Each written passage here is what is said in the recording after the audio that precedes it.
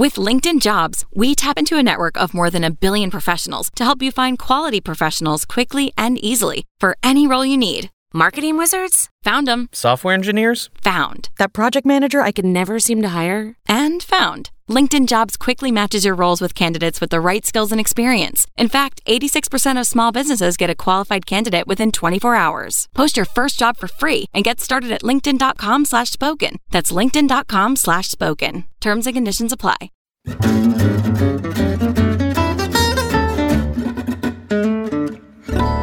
Welcome back to The Bulwark Goes to Hollywood. My name is Sonny Bunch. I'm culture editor at The Bulwark, and I'm very pleased to be joined today by Brooks Barnes. Mr. Barnes is a staff reporter at the New York Times and has a really great piece out on a part of the industry that has changed a lot over the last couple of years here, but I think nobody has really gotten good numbers on it. And he finally got some good numbers, and we're gonna talk about those today, but also just the shift in general. And that has to do with premium video on demand. Now, premium video on demand, I will ask you to explain here in a moment what that is compared to other types of video on demand, streaming on demand, whatever, Sure. and all that. But thanks for being on the show today. I really appreciate it. Yeah, no, I appreciate your asking. I've been sort of hammering on Universal for a while to give me some numbers, in part because they kept complaining that when I wrote about box office, it was taking an outdated view. We make a lot of money on PVOD. You don't understand. That's coming from the Focus people. and I was like, okay, well, great. Well, tell me how much money you're making. So, we don't have a lot of numbers, but we have some. And so to explain the offering, since the 90s, people have been able to order movies on demand through their TV set or more recently iTunes or Google Play. And that usually happens after the exclusive theatrical window of about 90 days, right? So it's about, these days, it can be $6 to rent a movie then. It can be $15 to buy one. But what Universal did during the pandemic is move that way up. Actually, they still offer that traditional VOD window, but they created a new one they called Premium VOD or PVOD. And that can happen after as little as 17 days. And they charge much, much more. There are a couple of different things to unpack here. So, one of the things that is worth discussing is the breakdown of the theatrical window. This is a thing that the theater owners have fought for a long time. They wanted to keep a 90-day window of exclusivity in theaters. And during the pandemic, obviously, that was a hard thing to keep going because you had folks who wouldn't go to theaters. You had cities where theaters weren't even open. So it was hard to maintain that window. And one of the things that you mentioned in your story that I had kind of forgotten about but was reminded is that AMC negotiated a cut of the revenue on these things, right?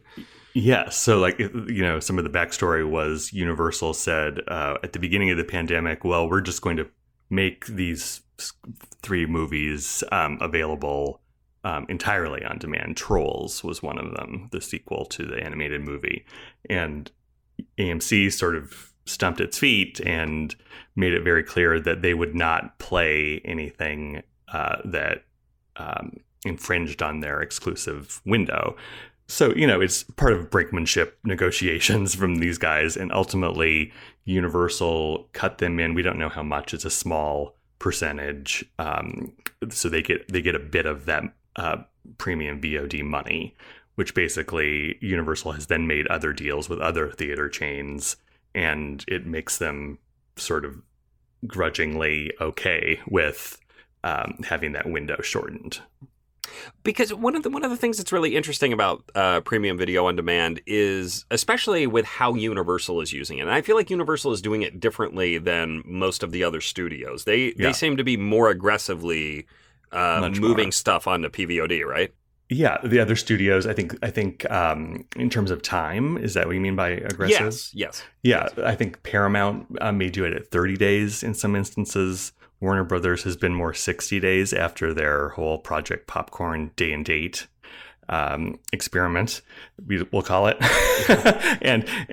Which was remind folks what that, HBO Max did. Yeah, during the pandemic, Warner Brothers, HBO Max, they said that they would release an entire year's worth of movies simultaneously in theaters and on HBO Max. So that's a little confusing because HBO Max is not video on demand; right. It's streaming, right? Right. But so Universal has been really, again, kind of aggressively shortening that window. I mean, there was just news this week that the new Fast and Furious movie is coming to PVOD, I believe, on Friday, June 9th. Isn't that I didn't see that, but that sounds about right. Yeah. And you have to remember, and I didn't mention this in the story just because of length, but Universal is owned by a cable company that has a video on demand business. So they have for a long time been the most aggressive in wanting to shorten that window, speed movies to their customers for sale. It's interesting to look at the strategy here, just because again, I understand where the theaters are coming from. I understand where the studios are coming from. But the most fascinating part of your story was the Universal saying that they think they have found a new audience here. Maybe a brand new customer, yeah. Basically a brand new type of customer, right? Explain the logic there on Universal's end. So the big question on offering this as soon as 17 days into theaters, which would be about 3 weekends, was, will it cannibalize ticket sales? Will people be less willing to go out and go to a theater when they know they can see that movie in just a few weeks at home? Secondly, how much would it cannibalize the downstream traditional VOD business, which is still quite sizable? And Universal has said now, after 3 years, that they found almost no impact on ticket sales. And in my sort of crunching a bunch of numbers using just ComScore data, it looks like they're right. And in some cases, ticket sales have been stronger after the arrival of PVOD. And we can talk about maybe why that is. And they say, although they would not give me specifics on how much it has cut into the traditional downstream VOD, but they say that it's small. Mm-hmm. So we have to take their word on that.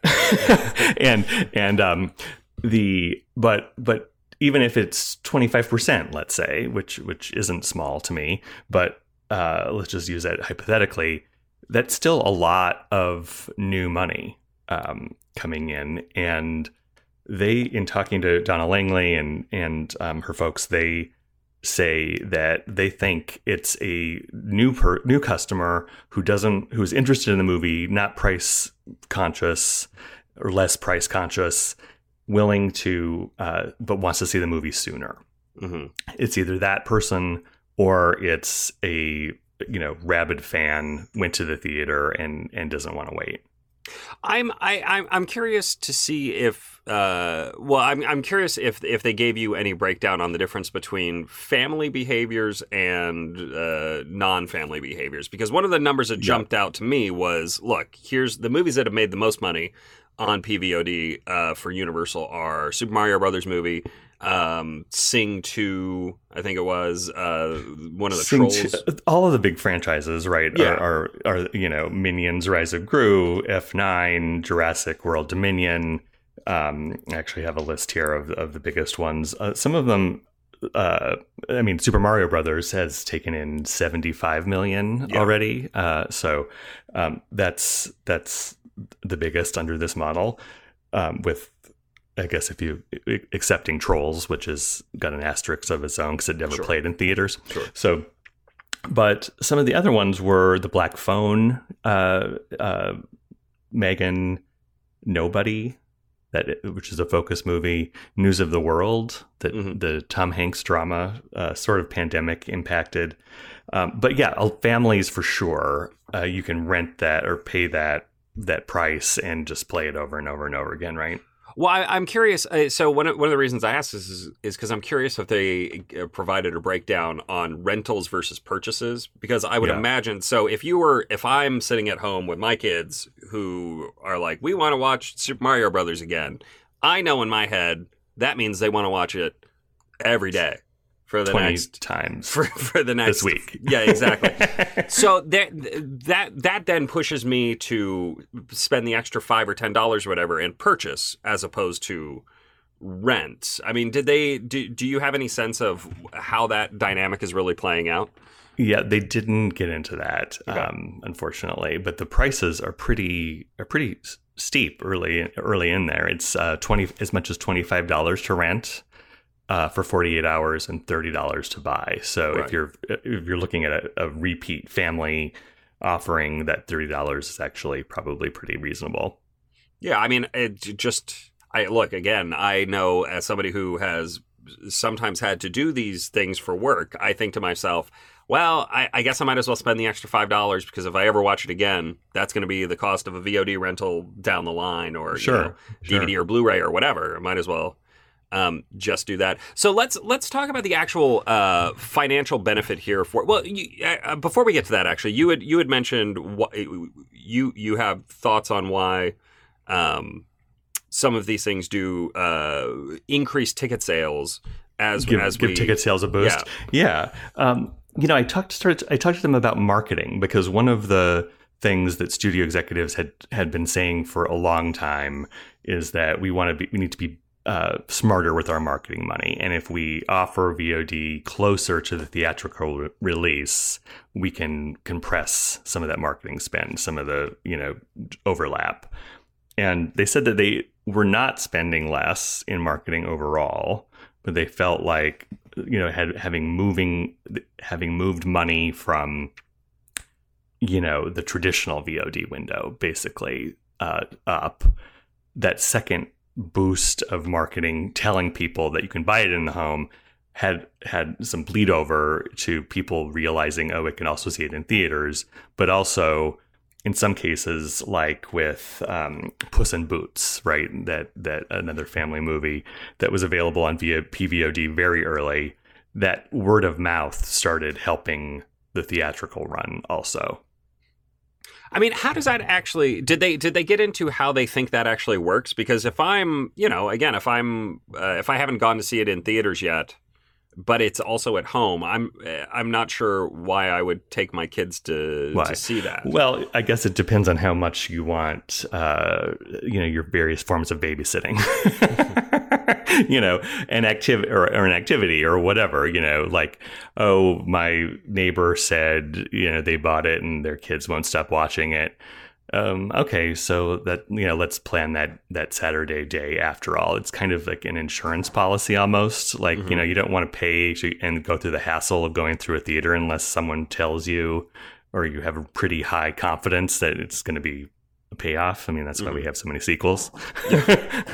The actual financials here are also really interesting for the studios because one of the things that you internalize when you spend a lot of time looking at studio financials is, all right, a $300 million gross isn't actually $300 million to the studio. It's you split that with the theaters, and then there are distribution fees, and foreign splits are different from domestic splits. Right. But VOD is actually a really good deal in terms of the revenue splits for the studios, right? Yes, it's a much higher margin. So they keep about 80%, even a little more in some cases, depending on the platform. And then the rest of that balance goes to, the online store, and then that small slice to the theater owner. Yeah. And so compared that to 50-50 or even 40% that they're keeping on ticket sales, you can see why they suddenly like that. They like this business a lot. They want to build it. Yeah.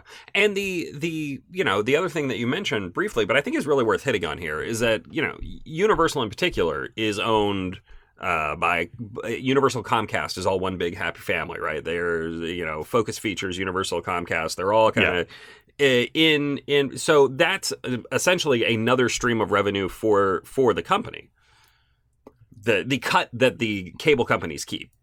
Right. Yeah. In that case, if you're buying it through Comcast, my mom, for example, has Comcast. We were just there. Okay, sure. I'll rent that movie. I'll pay. I forget what we paid for. Probably F9. I don't know. I don't want to. I may not want to disclose what we paid for. But yeah, that's then going to Comcast. You're right. And another kind of interesting little nugget in this story is the way that this is benefiting smaller art house pictures, right? So Focus is the prestige arm of Universal, let's call it, right. And they have found, if not quite a replacement for DVD revenue, at least a little bonus. Yeah. So with Focus movies, it's much thinner in terms of profitability, right? The budgets are smaller, the profit is often smaller, all of that. So if you have even a couple $1 million in added profit from PVOD, they're saying that can really make the difference financially for some of these little movies or comedies, dramas that have not been doing well post-pandemic.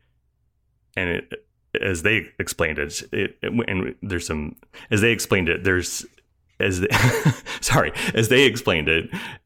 is allowed them to continue in that business where most other studios have cut way back, right? 10 releases theatrically a year, maybe 12, 15. Universal has done, I think they have 26 planned for this year. So they say that added money, without it, they would have to cut back. Now, the asterisk there is that they need the theatrical buy-in. So the messaging is to sort of theaters like, let us do this and we'll continue giving you a large volume of movies. Mm-hmm. Yeah, I mean, has there been any pushback now that the pandemic is, over and folks, the box office revenue is recovering to kind of, if not quite pre-pandemic levels, close enough that it makes sense to keep things in theaters?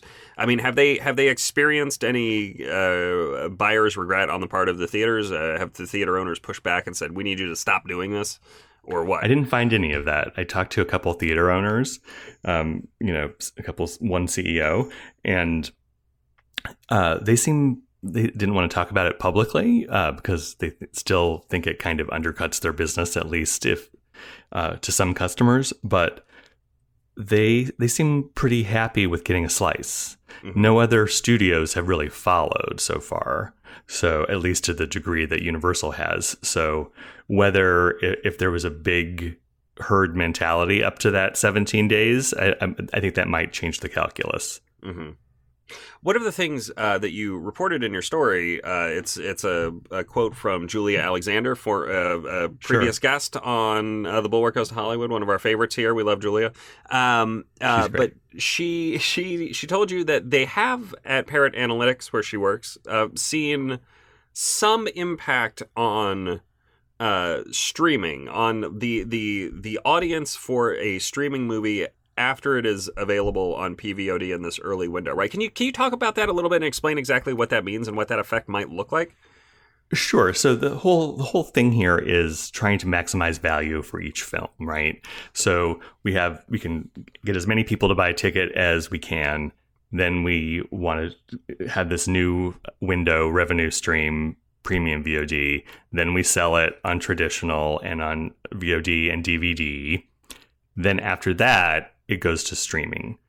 And what she was pointing out is when you sell it so early in this premium VOD setting, that can impact negatively the value of the movie to the streaming service in terms of subscriber acquisition. Mm-hmm. More people, it's just sort of, when you think about it, it makes sense that if more people have rented it, own it, they're going to be less likely to sign up for a Peacock subscription when it arrives.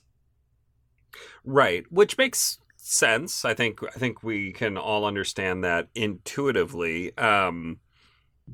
At the same time, I've always been. This is one of my long running theories / hobby horses. Is that I have never been entirely convinced how many people are signing up for streaming services for movies as opposed to original TV shows, which I feel like is where the real money is. But I don't know. I can imagine the folks at Peacock going to the folks at Universal and being like, "You're killing us here. You're killing us. You gotta help us out." But I'm sure, right? And again, why is Universal so hot on this where others are not? It's also part of how that company is set up, right? You've got the Comcast piece. You've got Peacock, where they've always been less all in than a Max, for example, or a Disney Plus.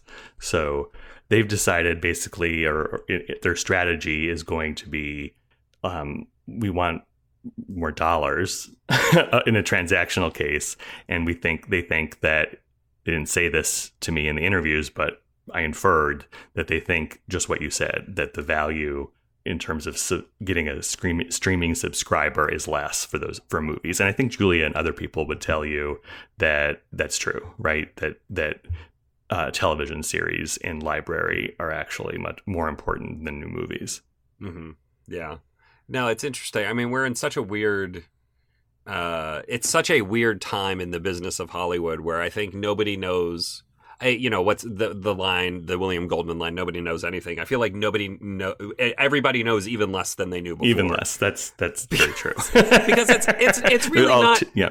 I mean, it's not even a movie by movie thing anymore. It's an entire business model thing. I mean, I'm sure you read it, but the long piece in New York Magazine about, how the streaming model is broken. Yeah. I read that and I'm like, yeah, no, that's basically what I've seen for the last 2 years here, and nobody has any idea how to fix it. It's all bad. And I was talking to someone this week at lunch who runs a big production company, and she was saying that they just feel exhausted, or that's, speaking for herself, in that, studio as a seller to studios and streaming services, it's like, okay, run this way. No, oh, wait, now we're going to run that way. Now, your guess is as good as mine. I don't know.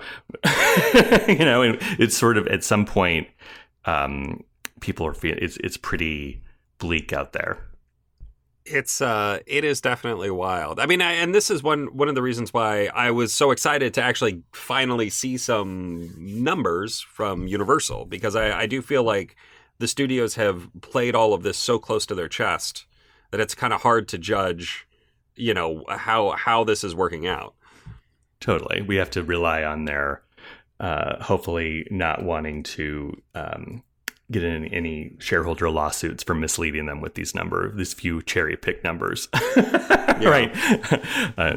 Well, I mean, that is something you have to think about as a journalist, right? Like, well, why are they coming to me with these numbers instead of some others? Yeah. Yeah, of course. And needing to double check it on my own to the degree that I can, talk to other people that they didn't know I talked to, and try to, am I really, what are the trap doors here? Mm-hmm. Are we setting ourselves up to be used? All of those things are things that I think about. Ultimately, in this case, we felt like, because it was something that I had been sort of, trying to pry out for a while, and it didn't all come in one swoop. They said, well, here are a couple things. And I was like, that isn't really good enough. What about, let's look more at the focus films and how are they doing? And so that made a difference to us, instead of just here's some numbers on a silver platter. Why don't you write those up? Yeah, we probably don't do that. Yeah. Yeah. The famous Dadecdotes. We all love yeah, and pour over. And no, it's interesting. I mean, I assume that they did not betray any sense of trepidation here, but I figure it's worth asking. I mean, look at what has happened with Disney and the performance of Disney's animated theatrical, like, set aside Avatar: The Way of Water, which obviously huge, massive hit, is finally on. My kids excitedly called me into the room today or yesterday. And we're like, Dad, look, Avatar: The Way of Water's on Disney Plus. I was like, oh, do you want to watch it? They're like, no, we don't want to watch it. We're going to watch it. I was like, okay, well, that's fine. But that sounds about right. The animated features for Disney have all kind of suffered theatrically at the box office, and there's, you can look at any number of different data points and say, well, they aren't as good, or there was the pandemic, or it's hard to separate all that out. But I do think that there is a not small case to be made that the actual act of putting so many movies on Disney streaming in such short order has undercut the ability to sell tickets at the theater. I mean, it has to, right? Tonight in here in LA, they're having the premiere for Elemental, the next Pixar movie, and it's at the Academy Museum. In 15 years, I have never seen Disney not do a premiere at its own theater, the El Cap in Hollywood, right? Maybe it's booked tonight. I don't know that for sure. But what I assume is happening is that they know that they need to elevate that Pixar release. It's something, that's addressing the quality problem or question when you're associating with Academy, right? It's like, this is art. Mm-hmm. And, the tracking on that movie has been a little soft, and whether it's sort of the squishy reviews that came out of Cannes, whether it's the fact that people have been trained to see Pixar movies on Disney Plus now, it's definitely a challenge for them. Yeah, I mean, was there any sense of worry on that point from Universal? Because I mean, look, I look at something like Fast 10 going to PVOD 21 days after release, or I'm pretty sure it was 21 days after release, and thinking to myself, look, the movie is struggling at the domestic box office. I cannot imagine a universe in which this helps that next entry in the series, but maybe it also doesn't matter that much. Maybe these things are so front-loaded that it just doesn't matter. When you look at the box office performance on a chart, it just falls off like a cliff after that first couple weekends, 3 weekends for sure. And I think that they, at this point on some of these franchises, they've started realizing, I mean, it's such fan service at this point, right? That they've almost given up on broadening it out to other audiences. It's like, okay, we're going to load these movies with every little trick or treat that the fans will like, get them out, and then move it into the pipeline to milk it in other ways. Yeah.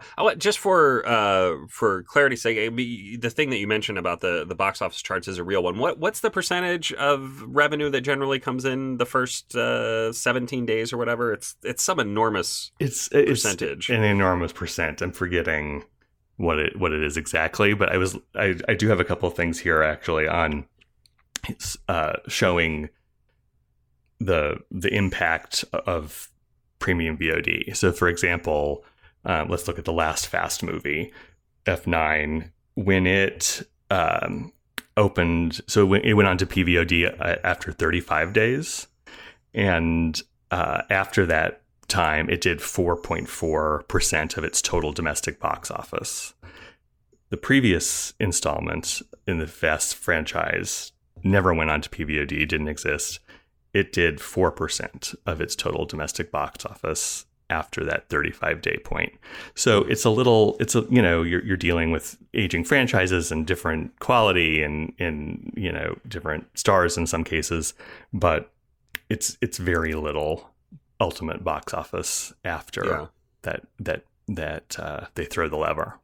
Yeah. No, I mean, it is interesting. Again, the only thing I worry about is training audiences that in the idea that if you're just willing to sit out for that first couple weeks, you can watch it at home, and that is not ideal. It's not ideal, but it's specifically with the focus movies. I mean, one thing I didn't really get into is that those specialty art house movies Tar was a focus movie, for example, the coming Wes Anderson movie. And those movies build slowly over time, typically, right? Like, there's that limited rollout, a few hundred more theaters, a few hundred more.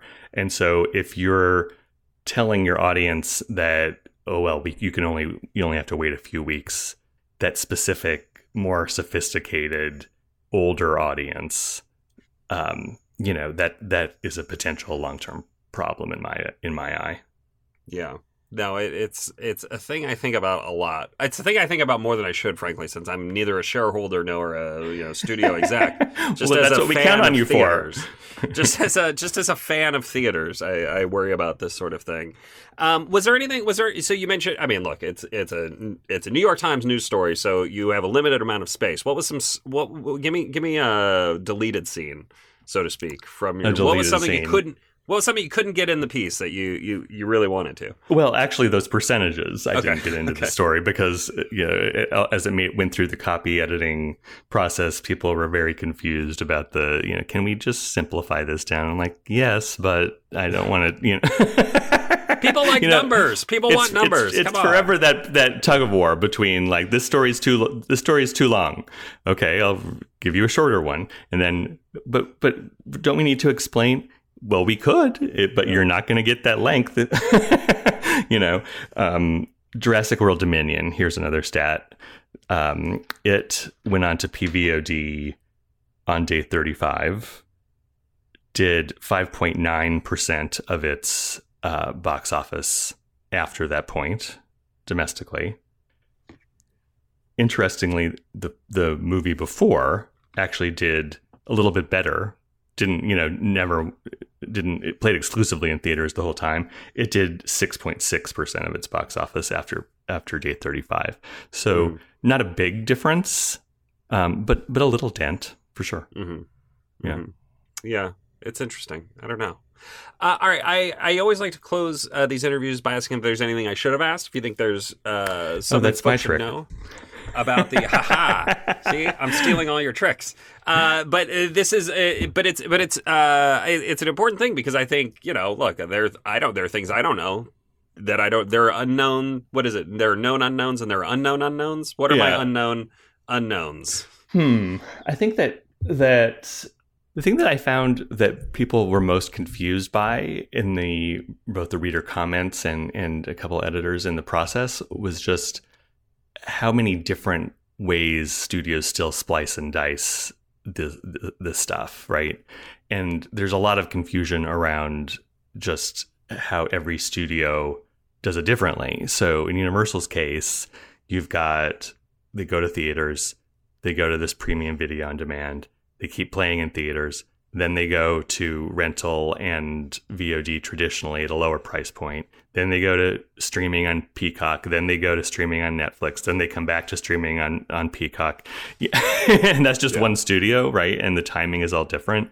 And I think that, if one thing I did hear from Universal people about in terms of a worry is, maybe they framed it differently. They framed it as it would be better for them, and they think the studio system as a whole, if there was more lockstep, if there was, the general consumer had a better idea of when things would be available, where and how.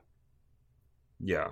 No, that definitely makes sense. And it's a thing I hear from people all the time who are trying to figure out where a movie is playing, what channel. I mean, set aside the windows, trying to find the actual channel it's on or the streaming service it's on is a enormous headache for lots of folks. But who knows? I mean, in my conspiratorial thinking, I'm like, they're doing this on purpose. They're making it super confusing. So I just give up searching on what streaming service it's on and just buy it on DVD or buy it on PVOD. Yeah. Was there any chatter from the Universal folks about physical media and how that market is either dead or is like just kind of ossified to a point that it's like, well, if we get money from DVD and Blu-ray, that's great. It really did seem that way. It seemed like, that business is over. Whatever we get is gravy. They were not ready at all to say the same thing about that traditional VOD business. That's interesting. That is interesting. And again, as a fan of DVDs, that makes me sad. But Blu-rays, but 4Ks, whatever I'm buying now, whatever format I can find it in. All right. Well, that was everything I wanted to ask. Thank you so much for the time, Brooks. I really appreciate it. And there will be a link to the story in the email that goes out with this. So, I hope folks check it out. And my name is Sonny Bunch. I'm culture editor at The Bulwark, and I'll be back next week with another episode. We'll see you guys then.